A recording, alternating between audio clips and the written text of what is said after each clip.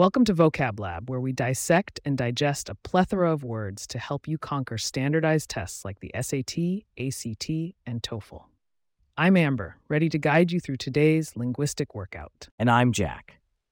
Get ready to expand your vocabulary with us. Stick around to unpack some high-caliber words that could be the game changers in your next big test.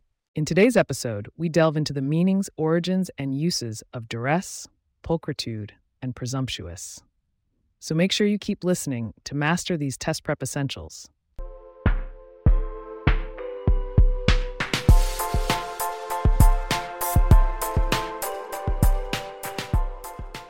Let's kick things off with our first word, duress.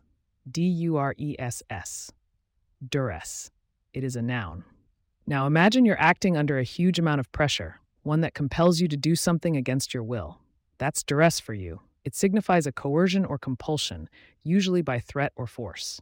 Duress can also mean imprisonment or confinement. A little mnemonic to remember this: the D in duress can remind you of detainment, a situation where someone is being held against their will. Tracing its etymology, duress comes from the Latin durare, meaning to harden or to last.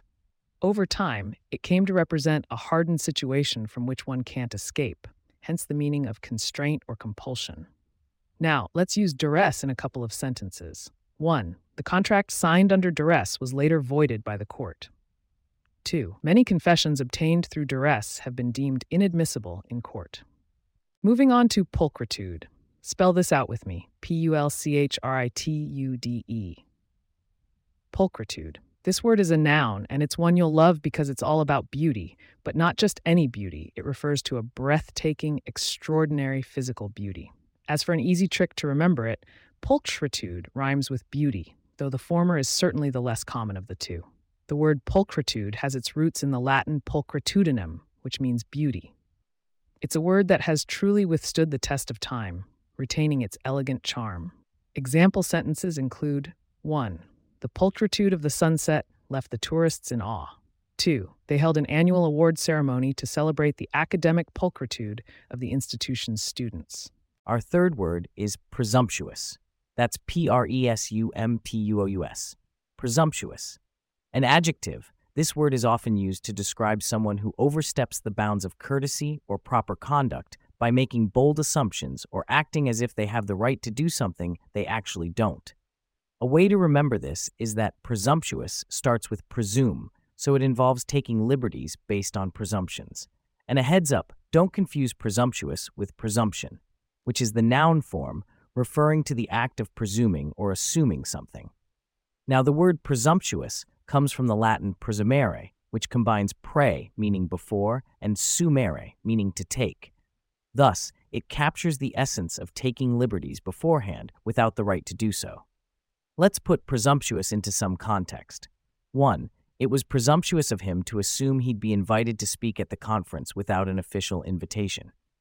2. The student's presumptuous interruption during the lecture earned a stern look from the professor. Time for our fill-in-the-blank quiz.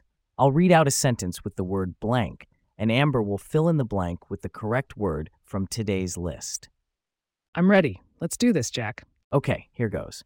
The first one. The defense argued that the blank contract was invalid and should not be legally binding. That would be the duress contract. Correct. Next. Her blank was such that she turned heads wherever she went. That's got to be her pulchritude. Nicely done.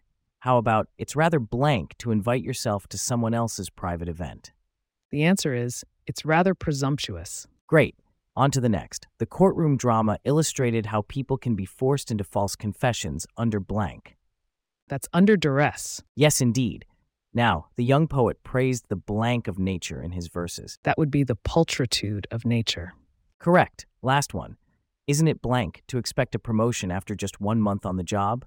That is, isn't it presumptuous? Perfect score, Amber. You nailed the quiz. Next, let's take a quick trip down memory lane to review the words from our previous episode.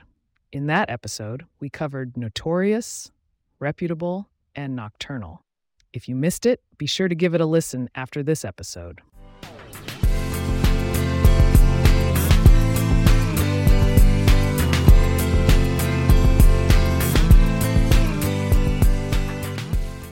Starting with notorious, notorious. It means famous or well known for some bad quality or deed. An example sentence: the company was notorious for its poor customer service. Then there's reputable, reputable. This word is an adjective that describes a person or company that has a good reputation. For instance, she hired a reputable contractor with years of experience. And finally, nocturnal, noctur. It's an adjective that describes things related to the night or active during the night. Here's an example. Owls are nocturnal creatures that hunt at night. Thanks for that refresher, Jack.